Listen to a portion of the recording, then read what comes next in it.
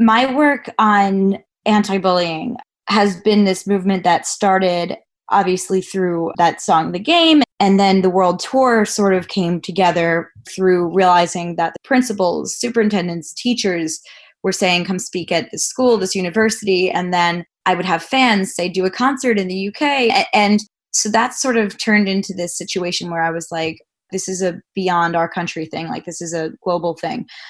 So that led to the first world tour, which included Greece, the UK. It really like just the places that I ended up going to talking about, on behalf of this message and this cause totally caught me by surprise. I didn't even know there were that many people within the US that had the kind of bullying I had. So that part of my career opened my eyes to seeing like lots of kids feel alone, but yet at the same time, lots of kids go through this. And if we all learn that we're not alone, that might help, thus leading to this new song.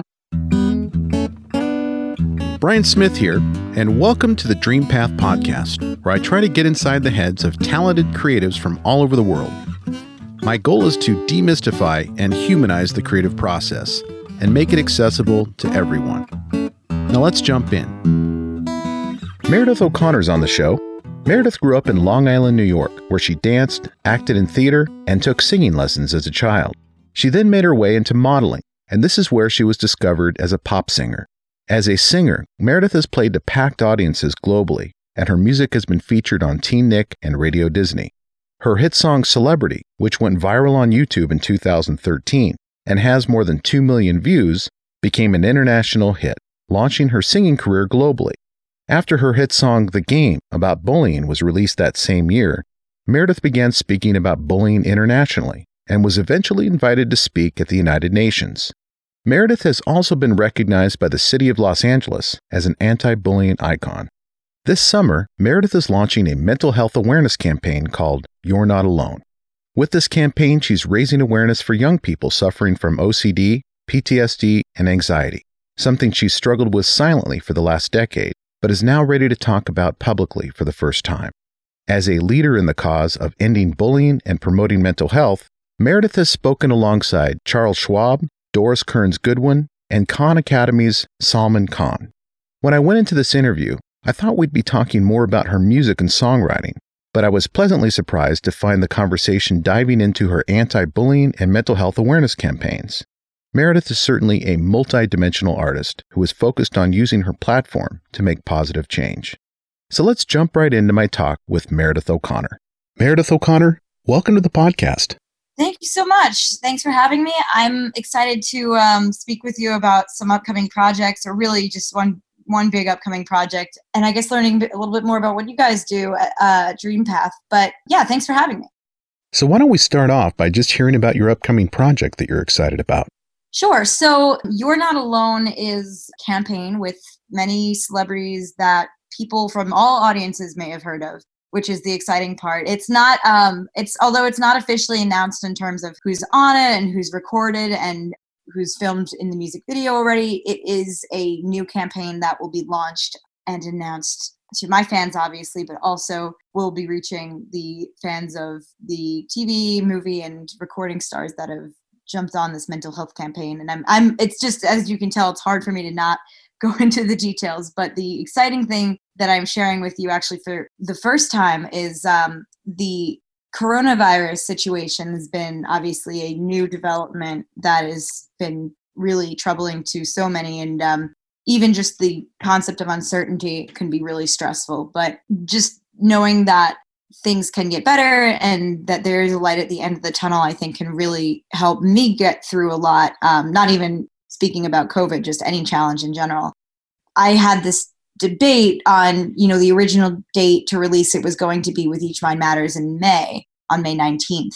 We have decided to postpone that, but at the same time, we are going to release it in the near future because I'm sort of thinking that it really can help people who may be feeling hopeless, scared, or alone. And I think that it could be that there's a good chance that it may be able to offer some solace to people who may otherwise be feeling alone. So that is sort of the upcoming campaign that is going to be involving some familiar faces as well.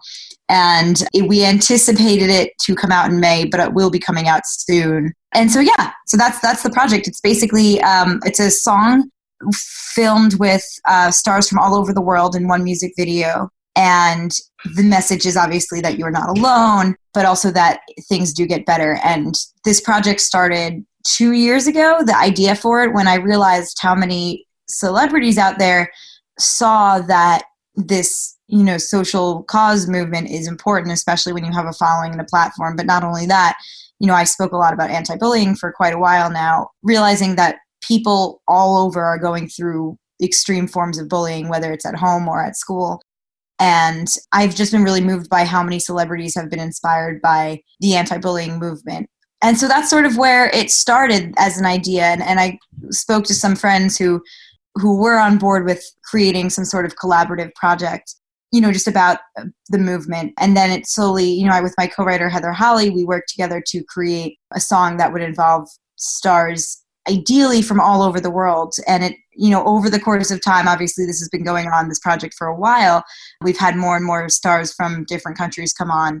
So we're very, very excited about this whole thing. And that's pretty much the campaign, the gist of it. So when you say it's a campaign, can you tell us more about what that means? It sounds like there's a song, there's a music video, there's a message, but how do you define a campaign and the goal of that campaign?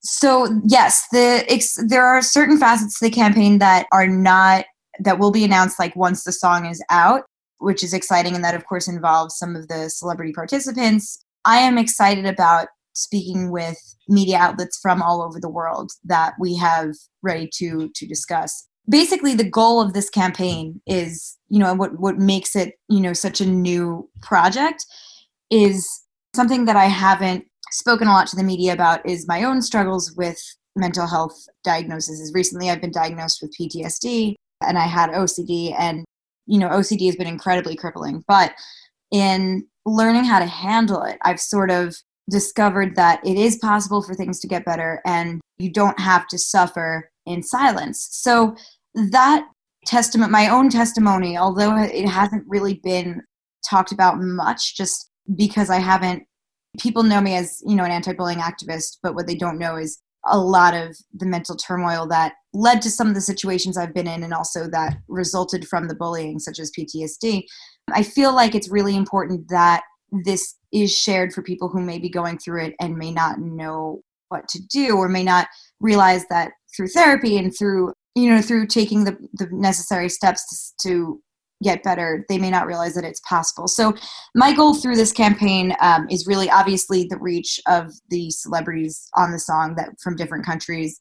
Some people that someone is a household name that a lot of parents from all over, I say parents, but a lot of people who legendary singers that everyone would know that may not be in my demographic. But the goal is really to incorporate media outlets and populations who may be experiencing mental anguish from all over the world to realize that no matter what our circumstances, we do all experience certain mental anxieties, but most importantly, things can get better. Yeah, well, a couple of observations from what you just said. There's an approach to a campaign like this that's different than just the launch of a single or a launch of a music video. Right. It sounds like the song and the music video and the collaboration with all of these stars throughout the world is really designed to communicate an important message. And that's what's so cool about the work that you do, is that it's not designed to get more Instagram followers or to become more popular, but you really have something to say. And you're trying to help people that are struggling with the same struggles that you have gone through. And go ahead. Oh, no, I just thought what's interesting is actually, just to take it a step back, like I was told, I first went viral on YouTube, 7 years ago now. And when I realized I had this fame, and I remember there were tabloid style interviews, there was being recognized in the street, and a lot of record executives had told me that putting out a positive message would essentially lose fans. It would lose media steam. It would lose relevance because nobody cares about a good cause.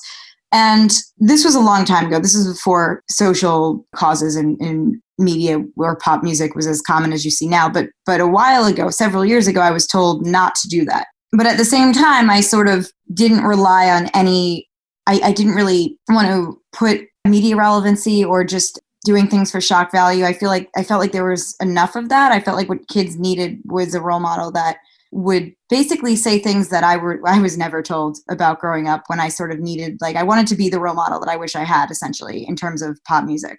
And what happened was, despite people telling me it won't increase your popularity, it will actually make you less relevant. It was, I figured, let me go ahead and put out this message because I feel like this is the only chance anyone will listen.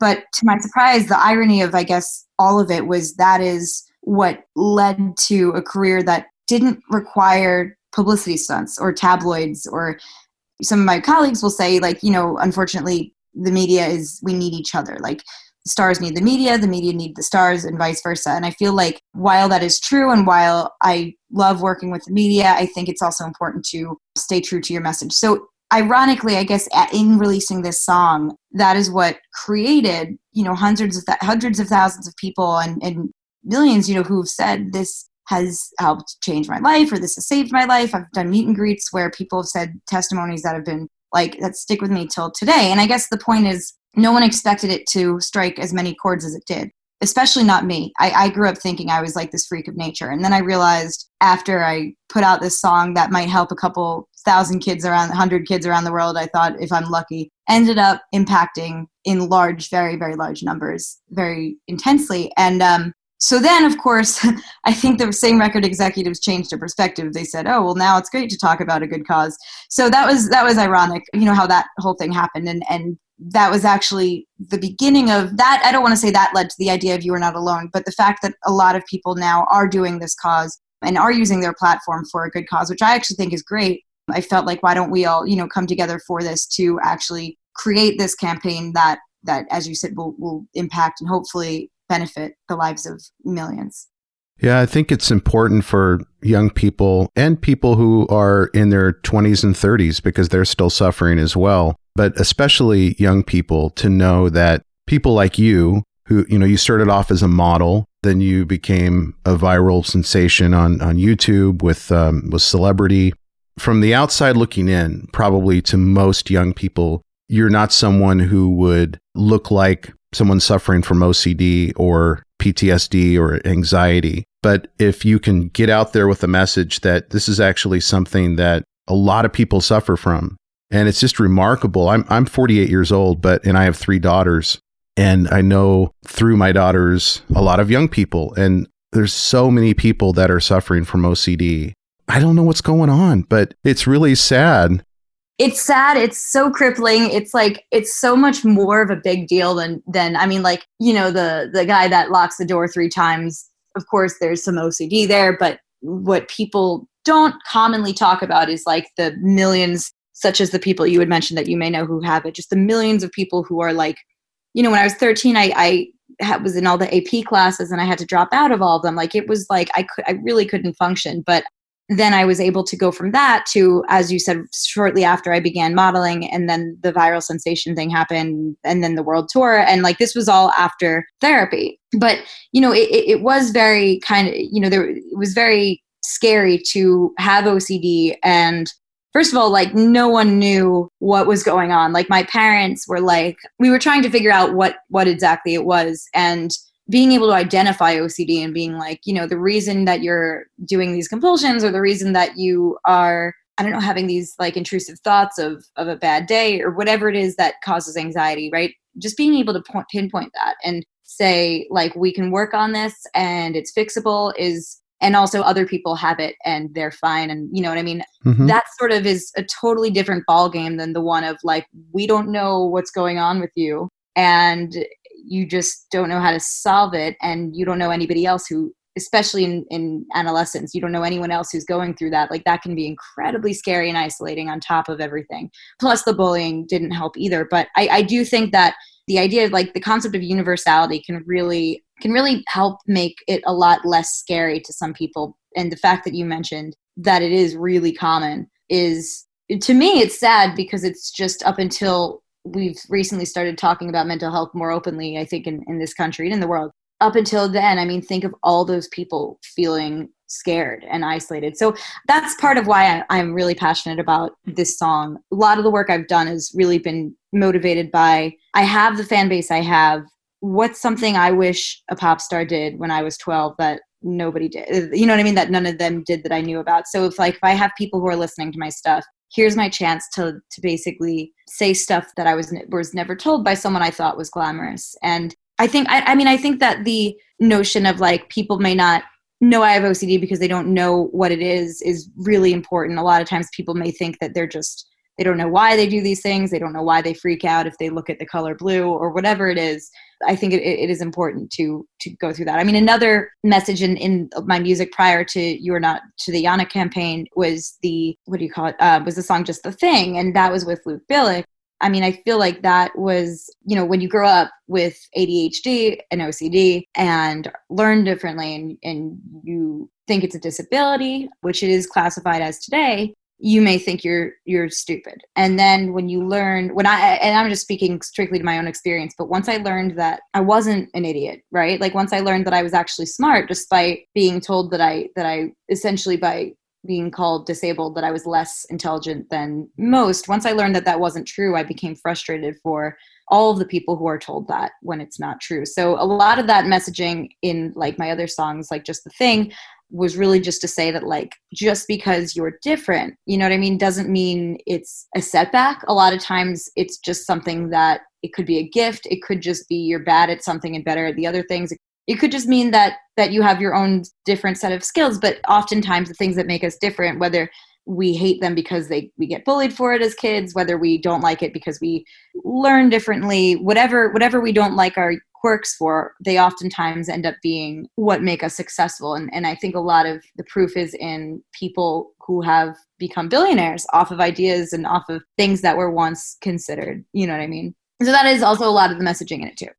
Yeah, the COVID situation seems to me to be a good opportunity, actually. I know that it's awful and there's so many people suffering with feelings of isolation and anxiety because of the invisible virus that's just affecting so many people. But I would imagine that what it's also doing, it's sort of amplifying this sense of isolation and anxiety to the point where like you have to do something about it. It's not sort of percolating in the background anymore. It's everybody is really feeling it. And also people that maybe have not suffered from anxiety and OCD before this are now starting to be able to empathize with those who feel this every day, whether it's a pandemic or not. My cousin and I actually made a joke to each other. We were saying, because we both deal with our own anxiety, and we were on FaceTime. And I was talking about it. I said, I really, I feel for the people who are anxious all the time. And she asked how I'm holding up. And I said, I'm personally, with pertaining to the COVID situation, I've been lucky enough to have my family as my quarantine, and I left Manhattan. And so we're sort of doing that whole thing. But regardless, I don't feel any more stressed. And the joke was essentially that like a lot of the anxiety from somebody who has anxiety, a lot of times people will see the rest of the world feeling something that they may feel every single day. And that was, sort of from her words, because, when you deal with anxiety, it definitely is a daily thing. But seeing that it's now like a widespread problem now, as you said, like it's got to be talked about and addressed on a level of like everybody's having it. And I think that's a good point. Like now it may be the kind of thing that the stigma is forced away because it's not even anything to be shameful of, like everybody's experiencing it. So I think that could be another maybe silver lining in this situation, that there's less of a stigma in talking about it. And so, but I think in this, my personal goal of the campaign for Yana is to get the people who hear it to believe they can get better and get that help. You know what I mean? Like the first step I think we faced, just speaking towards maybe this country, is like, can I talk about it? Is it embarrassing? And I know this is similar in globally as well. Just like I'm embarrassed to speak about something that really shouldn't be embarrassing to talk about, was sort of the first problem I think we had. And I think it looked a lot worse 10 years ago than it does now in terms of the mental health stigma. But I think now, thinking you can get better from serious issues is something a lot of people also face, and just realizing like there's hope. No matter how stuck you feel, no matter how anxious or depressed or hopeless you feel, there is hope. And I think that that's an important sentiment, that if people feel, they'll get the help they need and eventually see that progress. I think it's also important that the parents of those affected become educated about it, because I was just watching a couple of films on anxiety and OCD called Angst and Like, and they're 1-hour educational films about, they're documentaries basically about these topics. The director is Sheila Andreen out of Seattle. I'll send you her information afterwards. Oh, I'd love that. Yeah. Yeah. So she does a lot of outreach and work and messaging on anxiety, and also how it interconnects with social media. Right. And the pressures of social media. But one thing I found watching these films is that parents are so ignorant about their own child's dilemma that they're not just unhelpful. They can actually set the kid back, because without that empathy and that, well, it's not a lack of empathy. They have the capacity to be empathetic. Sure. But they just don't know that it's a real debilitating, diagnosable thing. And I've actually said some of the same things that I saw parents in the film saying before, like, why don't you just put yourself out there? Why don't you just try, And it rings hollow with your own children when their parents are saying things that have no connection to the reality that they are experiencing. Yeah. So if the parent understands that this is real and debilitating, they need to get on that level with their own child and learn the workarounds and learn what the therapy routes are. Yeah, I think that like that is such a difference maker. And you're right. I mean, if you're like, if somebody has a problem that will be made worse from something, and the parent does that just out of thinking their kid is, let's just say, typical. Right. You know what I mean? And they're going to do the thing that will make the kid worse. I mean, that is obviously not obviously, but that's often the format for a lot of problems that kids have. And then parents like respond to it in ways that can, without even realizing it, make it worse. My parents absolutely did that. And I mean, it is to no fault of their own, in the sense that they never had the opportunity to be presented with the information about OCD. It's sort of like when you get your high school diploma, your college diploma, even law school diploma, it doesn't really, you know what I mean? Unless you specifically learn about mental disorders. Like if the average educated person is not, now it may be slightly different, but at least, 10 years ago, the average person wasn't going to understand the symptoms that OCD was presenting. But it is sort of a problem when so many people have it, or if somebody has an issue that will get made worse without the proper therapy. So I think it is something that I think just simple education, realizing that this problem is not like a choice. They're doing it because of whatever reason, Yeah, well, I'm glad that you're on this campaign and that you're continuing this positive messaging. Yeah, no, I think I do hope you make a good point. I do hope it does reach the parents. I hope it does offer some insight to families who may be experiencing this as well. I mean, you brought up a great point. So thank you so much. Yeah. Yeah. So how did you become an international spokesperson on this issue? And I noticed in doing some research about you that you are involved with the United Nations, and you're really doing, I mean, this is the message that you are putting out there is reaching, it's a worldwide platform, and it's pretty remarkable. So how did you become an international spokesperson on this? Yeah, I mean, well, I spoke at the UN with some NGOs on the incredible work that was done. And my work on anti-bullying has been this movement that started obviously through that song, The Game, and then one thing led to the next. And then the world tour sort of came together first. Before the world tour came together through realizing that this was, I remember principals, superintendents, teachers were saying, come speak at this school, this university. And then I would have fans say, do a concert in the UK or do this, you know what I mean? And so that sort of turned into this situation where I was like, this is a beyond our country thing. Like this is a global thing. So that led to the first world tour, which included Greece, the UK, all over the UK. And we ended up, I remember doing something in the Bahamas as well. It really, like, just the places that I ended up going to, talking about on behalf of this message and this cause totally caught me by surprise. I didn't even know there were that many people within the US that had the kind of bullying I had.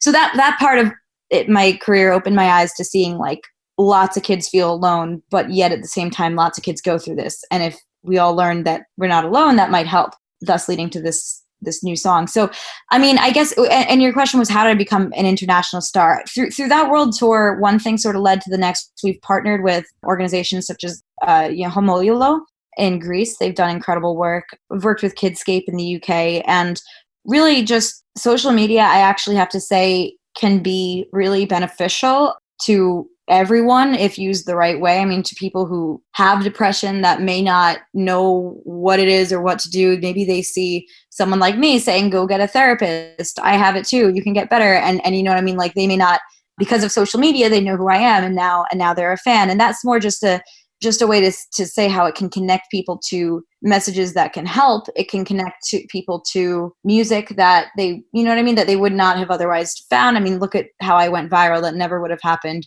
without social media. So I think that social media did actually help with that connection element of it for me. But I think that the way it struck a chord with so many people, at least with the bullying part of it, is also contributed to like how it became this global thing, which, trust me, that surprised all of us, that no one expected the international part. If anything, it's my favorite part about the international platform and stuff has been just learning for myself how many people go through this and how many people feel alone but don't have to. So that sort of kind of fueled the fire of really just sharing that message of universality to people who feel isolated. And I mean, yeah, and I just think that like feeling isolated could definitely be dangerous for some people who are feeling particularly vulnerable, et cetera, et cetera. But yeah, no, I mean, just to get back to your question, I think, yeah, that's pretty much how it happened.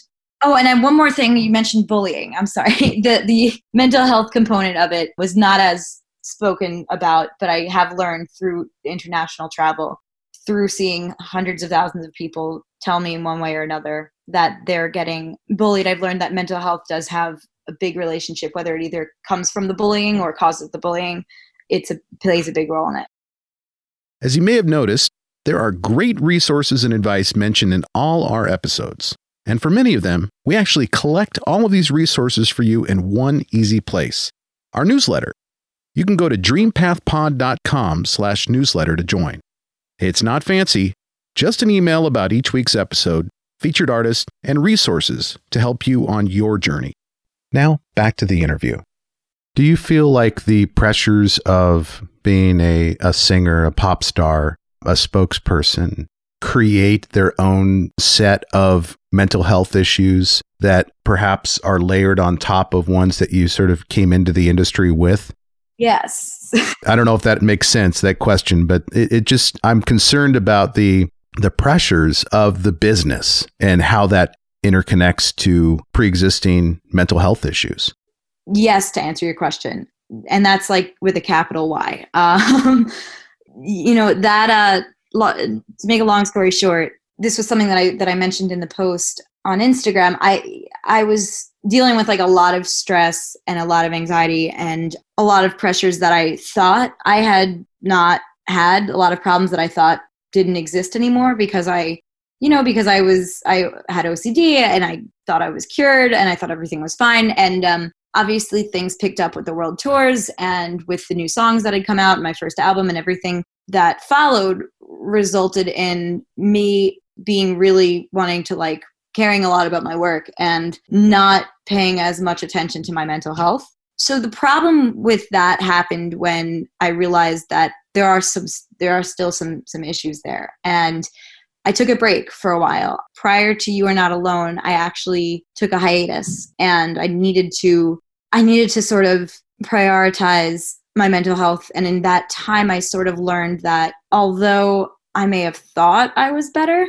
from self-esteem and with my confidence, and I thought that my success in music had cured everything, I realized that there were still some underlying issues regarding my coping mechanisms with stress and my self-esteem, and neglecting them and not giving them much of a voice sort of contributed to me feeling like at one point I remember feeling just like just having these panic attacks that I haven't even had at any point in my life up until maybe 2 years ago. So it was a very new thing. And I still was, I did my second tour, my second world tour, but during that time it was really, I didn't have any coping mechanisms to deal with this new round of anxiety that I think came about from the pressures I felt that come with maintaining a reputation, that come with maintaining the pressures that you feel when you care about, you know, your work, and a lot of it is very public.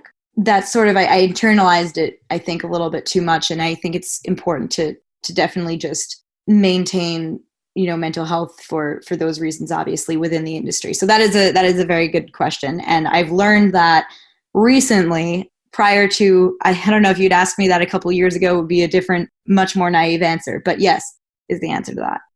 Well, it seems like the entertainment industry, in talking to a lot of celebrities and people that are putting out art for the love of the craft, they're also dealing with the pressures of the industry demanding certain things of them, whether it's an appearance or an endorsement or we need more content. Those types of pressures are really working against, I think, the artistic, like the true artistic intent of what people got into the business to do. Yeah. Is that what you felt as a young person being pulled into? I mean, it seems like you really got into singing and modeling very young. Were you conscious of that pull from the outside people, the representatives and just the business the part fans? Yeah, the business part of it. Yeah. Yeah, no, that's one thing I think that's important too. I mean, that is definitely a conflict. The business versus the art part of it was something I faced like for my first record label contract. That wasn't so internally mind twisting as much as the fact that if you think about a lawyer or an accountant who goes to work and comes home and gets a paycheck based off of their work, that's great. But if you think about somebody who, as you said, creates a song from their heart, their art, whatever, and their face and appearances and their likeness and self is, I don't want to say income, but that is their job, like themselves, it becomes a lot more personal. So work is no longer an office that you go to do a job or a task. It becomes like, so work is no longer a thing of like, you know, something that you do and then you come home and have, whether it be a family or your friends or a beer or whatever, work is more of a thing of like who you are is your job. And so that can be, I've noticed that I've had these fears, like I've had these sort of, I thought in Taylor Swift's movie Reputation, which is really, I mean, it really tackled a concept that I think, you know, obviously she's one of the most prominent people in the industry, but the concept of being in the industry in general is just, if you're an artist, your reputation definitely becomes something that in some ways you can easily become obsessed with or you know, afraid of losing or whatever it is. So anyway, I guess so that really is one big part of it. I guess when entering for me, I used to love the art part of singing. Like when I was a 5-year-old in ballet classes, begging my mom I'm like, oh, I want to be in like the Nutcracker and stuff. And you know, my parents they didn't know the show business world at all, but you know, we still joke about that. But I ended up doing a theater company in my as a kid in Long Island, and I did went to the school called Stars of Tomorrow. I did modeling. I finally got discovered by a modeling agent when I was 14, which was young. And then through there, ironically, that through modeling was how I got my first record contract and my first recording deal. So I would have thought it was from the theater, but I guess the industry works in funny ways. So that was all definitely like the first time it got professional. It went from like me singing on stage and like loving to do it to like now it's a business, became apparent really definitely with the first label. But I think a lot of the mental illness part, stress, anxiety, panic attacks, I think a lot of that for me personally could be stemmed to confidence. And I am curious to learn a lot more about like what causes those issues and those pressures other than the external things. Yeah. So it sounds like you got started in the arts pretty young. Age 5, you're in ballet. Oh gosh, I may have misspoke. I wish I was professionally in the arts since I was 5. I was doing classes. I would have willing to give my right arm to be in the industry since I was 5. I was like Yeah, no, that was more, I was not good at ballet at all. I didn't make any of the auditions that I begged to go to. I shouldn't say I wasn't good at all, but I wasn't, put it this way, I was never in any dance company that I wished I was as a kid. What ended up happening is I learned that I loved to sing. Again, all really just going to classes, school plays, stuff like that. And I was good. It was in all the things that I wasn't good at in school, like I was, in all the things I was less than average in, this way I was more than average in. And so it was really cool to have something that I was better, at than, as opposed to worse at than others. That's sort of how I got the love for it. But my height and really getting discovered to models, what sort of gave me the luck. Unfortunately, luck is involved in this industry. And because I was tall, I was able to have the chance to meet my manager, and then the first record label. And since then, obviously I've switched labels, but yeah. When did you discover that you had a Broadway style voice? When I say that, I'd say that as a compliment completely.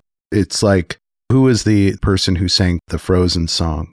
Idina Menzel. Oh, Idina Menzel. I mean, it's like the range that you have. Oh my gosh, Idina Menzel comes to mind. I think any theater geek can ever receive. And I don't know if I just answered your question, but I was raised and bred on, in terms of my vocal training, and like all the voice lessons, it was all for theater productions, because I was obsessed with like being on Broadway one day. And that was sort of like the whole, because being a kid growing up in Long Island, New York, you go to, gotten to see a Broadway show in the city. And I was sort of just like, oh my God, this is the greatest thing ever. And then I realized that there was this whole other industry of the recording industry. And then when I went viral, then it was like, you're a pop star kind of thing. And then, going into a studio and changing my voice to pop style was absolutely totally different. But with that being said, I have all the respect in the world for people who are trained. I'm a bit biased, of course, but trained with the theater training, because I know how hard that really is. So hearing when people recognize that and compliment it, whether it's on my album reviews or whatever it is, I'm like way too excited to get that compliment. So thank you so much.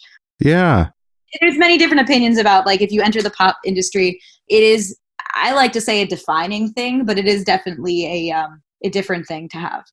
Well, yeah, it sets you apart. Definitely. There's so many pop singers out there that, as someone who's 48 years old, I'm kind of an old man at this point, but it blends together. All of their voices, there's nothing distinctive about their voice necessarily, but someone like you, it's an effortlessness. That's the way I define it. There's an effortlessness to your approach to singing. And Idina Menzel has it, and there's just a few people on Broadway that have it. But you've successfully also taken that into the pop world, which is awesome. Thank you so much. I'm like, thank you so much. I'm, that was actually a whole thing internally of people trying to teach me, like, like the studio vocal engineers, like, just when it came time to switch into that professional world of like recording. I remember it from my first record label contract through every EP album, there was a lot of that, like, here's how to not sound like you're singing an opera. But I mean, there's so much skill involved in that. So they always say it is easier to like switch from theater to pop than from pop to theater. So thank you so much. Oh my God. Yeah. So are you writing your own songs? Are you working with co-writers? How does that work? My main co-writer is Heather Holly. She and I were just able to write songs that I don't know, like when I try to write, there's a couple songs that I did write early in my career by myself that I, to this day, don't know how I did, but it was like they wrote themselves. Like that would be the song about bullying, the anthem, the game, which is like super old now that I think about it. Yeah, that was by myself. And of course, Celebrity was written on my own, as I cringe thinking about that. No, but the other songs, like the song, like Just the Thing, Heather and I wrote, and You Are Not Alone, Heather and I wrote. And it's just really awesome to work with her because she's been like, I don't know, it's just sort of like a lot of the things that I want to say in the pop formula is not something I'm easily able to do, but I am able to write out the lyrics and do all the work of songwriting, but to be able to make it like that catchy, so my songs are on the radio, and she's really that, helpful piece of that kind of creation. So yeah, no, so it's one co-writer that I usually stick with, and that is sort of the formula for me. And it sounds like she helps you with some of the hooks and things that will help it be more well received on pop radio. Well, actually, for the song Guardian Angel, though, the hook that it definitely, I have to say, it really is a complete collaboration for all these songs. But for the song Guardian Angel, I remember that was a hook that is really Broadway, as obviously, and that was something I had in my head. And whenever we write bridges, she always, she'll always say like, "Oh, your bridges are really dramatic and theatrical." That's why Queen is definitely an influence of mine, because I love how they combine theater with rock. I think it's like one of the most talented bands ever to live. But yeah, no, I mean, so with Guardian Angel, it was this like theatrical sort of hook that I thought of, and then we kind of just came up with the rest of the song, which was dedicated towards the Carol Calvin Foundation. But that was actually my most recent video. And that music video is the whole thing is very dramatic, but in a very good way. I think I'm excited about that project. Nice. My oldest daughter, who's 28, her favorite band is Queen. So yes, yeah, she loves it, and she's a theater kid too. Oh, that makes so much sense. I feel like that's definitely got to be some sort of like a pattern like that. That's amazing. No, yeah, theater kids, we are our own branch of special, I think. But right. I have not done theater in over a decade, but I do miss it so much. So tell us how that songwriting process works with you and Heather, and how it starts and how you collaborate, and are you together physically, and just give us the specifics if you can. Yeah, no, I mean, so for the first, we've sort of done it like bi-coastally, where a lot of my first EP, the stuff on all that, like for example, the earlier stuff, like Just the Thing, the other songs on the album, that was done in both New York and LA. And then more recently, You Are Not Alone we were in LA. So that was all in person. But I have to say, it depends from song to song, like who comes up with what. It's usually like a discussion of concepts. For some songs, I'll already have a lot, and then she'll be like, and for other songs, she'll suggest like a beat, or, you know what I mean? And then I'll say like, okay, and then let's do this. It's really that sort of a, okay, and then let's add kind of a thing back and forth until you have the song, which I think is great. Personally, I think working with one person is like easier than having a staff of like 5 writers or whatever it is that a lot of people, labels have pitched songs to me and written by teams, or pitched various teams of writers and sessions, which I'm not opposed to. I just feel very passionately about, like, if I can write the songs and if I like them and other people like them, then I feel like that's I think the best, my personal preferred way to get songs down. What I envision is you sitting down at a keyboard and maybe laying down a simple track and then emailing that track after recording it to your laptop to Heather. But is that accurate, or is there a different approach that you use to start the process? Yeah, I like to say the in-person sessions are a lot stranger and funnier and less, I don't know, and less like technical than that, because a lot of it is her. We always have a voice. Somebody's always recording something, obviously, but a lot of the ideas that I'll have in terms of the early stage ideas, if there's something that I already thought of, either I'll play it on guitar, right? Or the new idea, the spur of the moment idea, ends up looking a lot like, and then what if we do a na na na thing? And then she'll know what I'm talking about. And then we'll, she'll either play it on the piano or I'll play it on the guitar. And she's more fluent in piano than me, obviously. So that's sort of what it looks like. I'm definitely a big, like, describe the sound I'm thinking of kind of a person, because I'm a singer, and I've been a singer since I was 8, or I've been able to sing since I was 8. Musical, I sort of learned the guitar the minute I got a recording contract. So I'm more comfortable describing things, which sounds reasonable, but when you hear it in person, it sounds a little bit more hilarious, because I'll be like saying the weirdest, like, think of a water faucet, and then for this part, what I mean? Just stuff like that is oftentimes the quickest and most efficient way for me to compose and, put music together. But luckily I've worked with some great producers that are able to actually do the technical part that you're talking about. How did you learn how to play guitar? I think my cousin Danielle taught me. She loved Taylor Swift and taught me who Taylor Swift was. And I thought that was just like, I thought the whole thing was so cool. And like, this is when Taylor Swift was like, she was like the breakout country artist. Mm-hmm.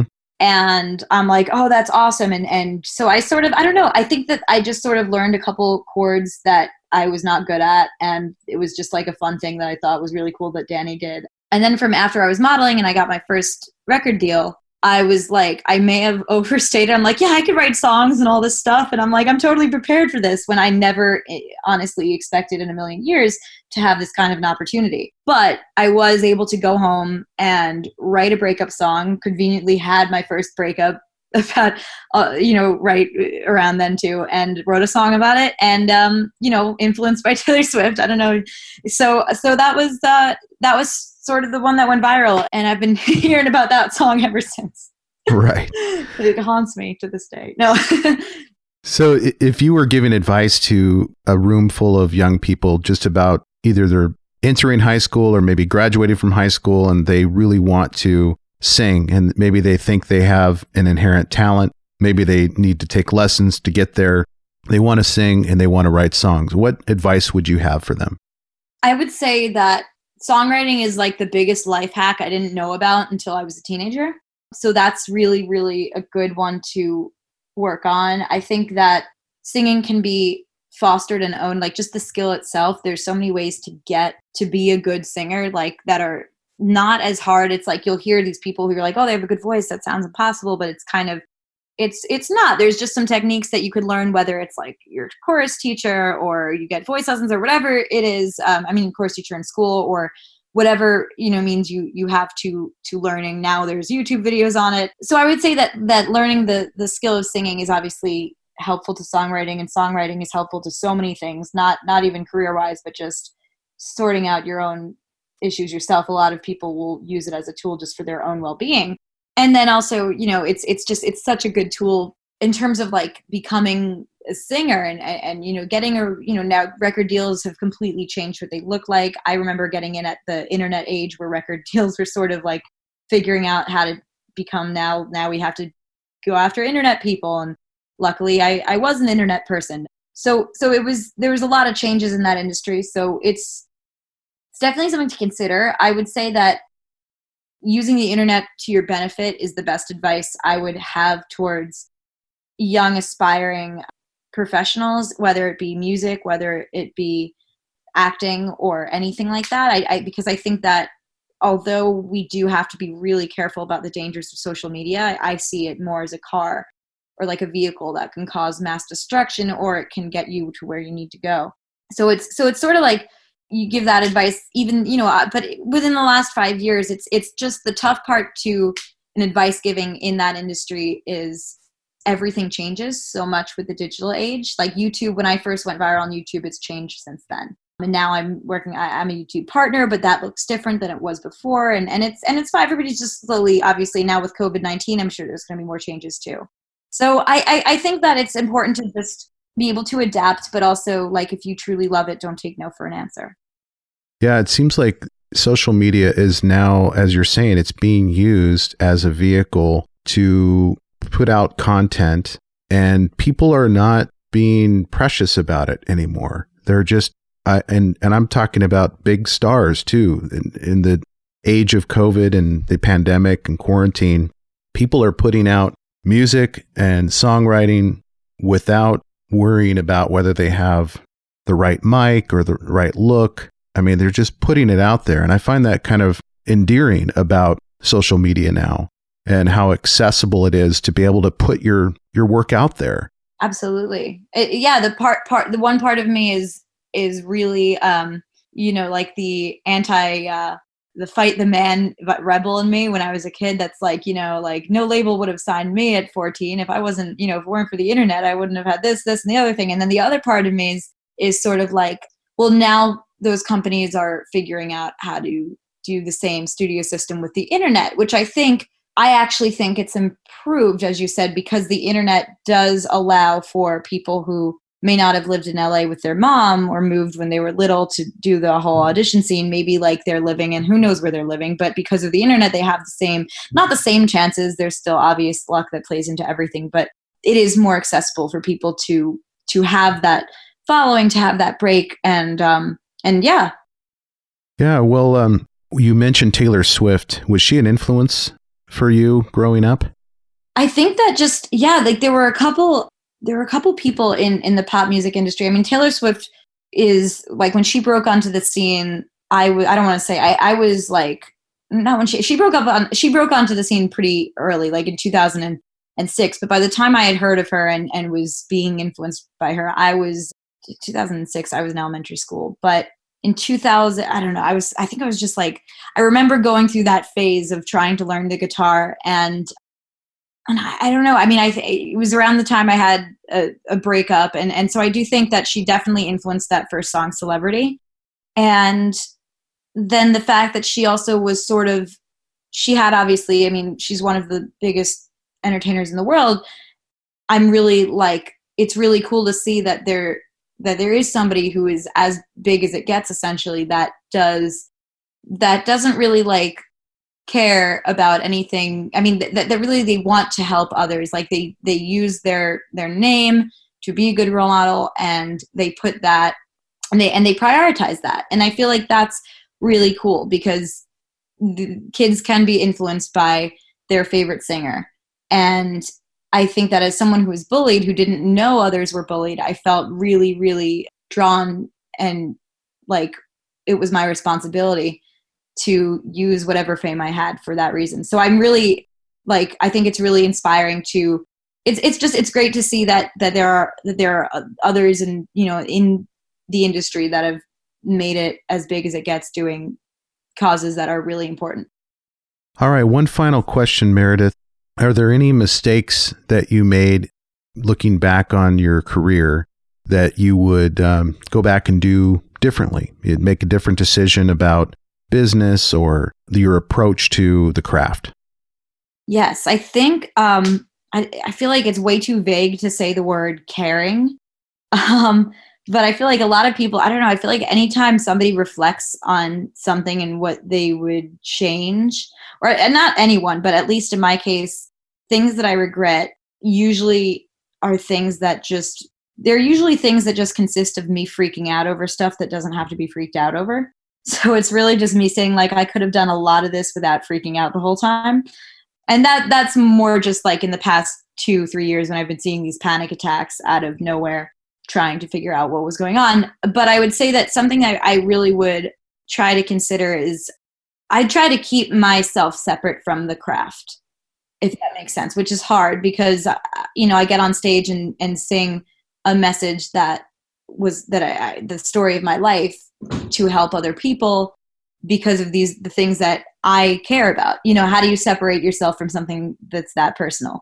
But I would try to, just for the sake of my own confidence, realizing like my true friends love me, my family loves me, and a bunch of strangers' approval is not what I need to be happy. And that's something I would just try to consider. And yeah. Nice. Well, thanks for sharing your story with us and the listeners. And can you tell us where listeners can find you on social media, and also when to expect the You Are Not Alone campaign to launch? Sure. Well, I think it's best if we email you the date and details of that, because I don't have them. Okay. I would totally tell you if I had them, but I don't. I will put it up on my show notes when you send it over. Perfect. Yes. Yeah. What was the other question? And social media, where can listeners find you on social media?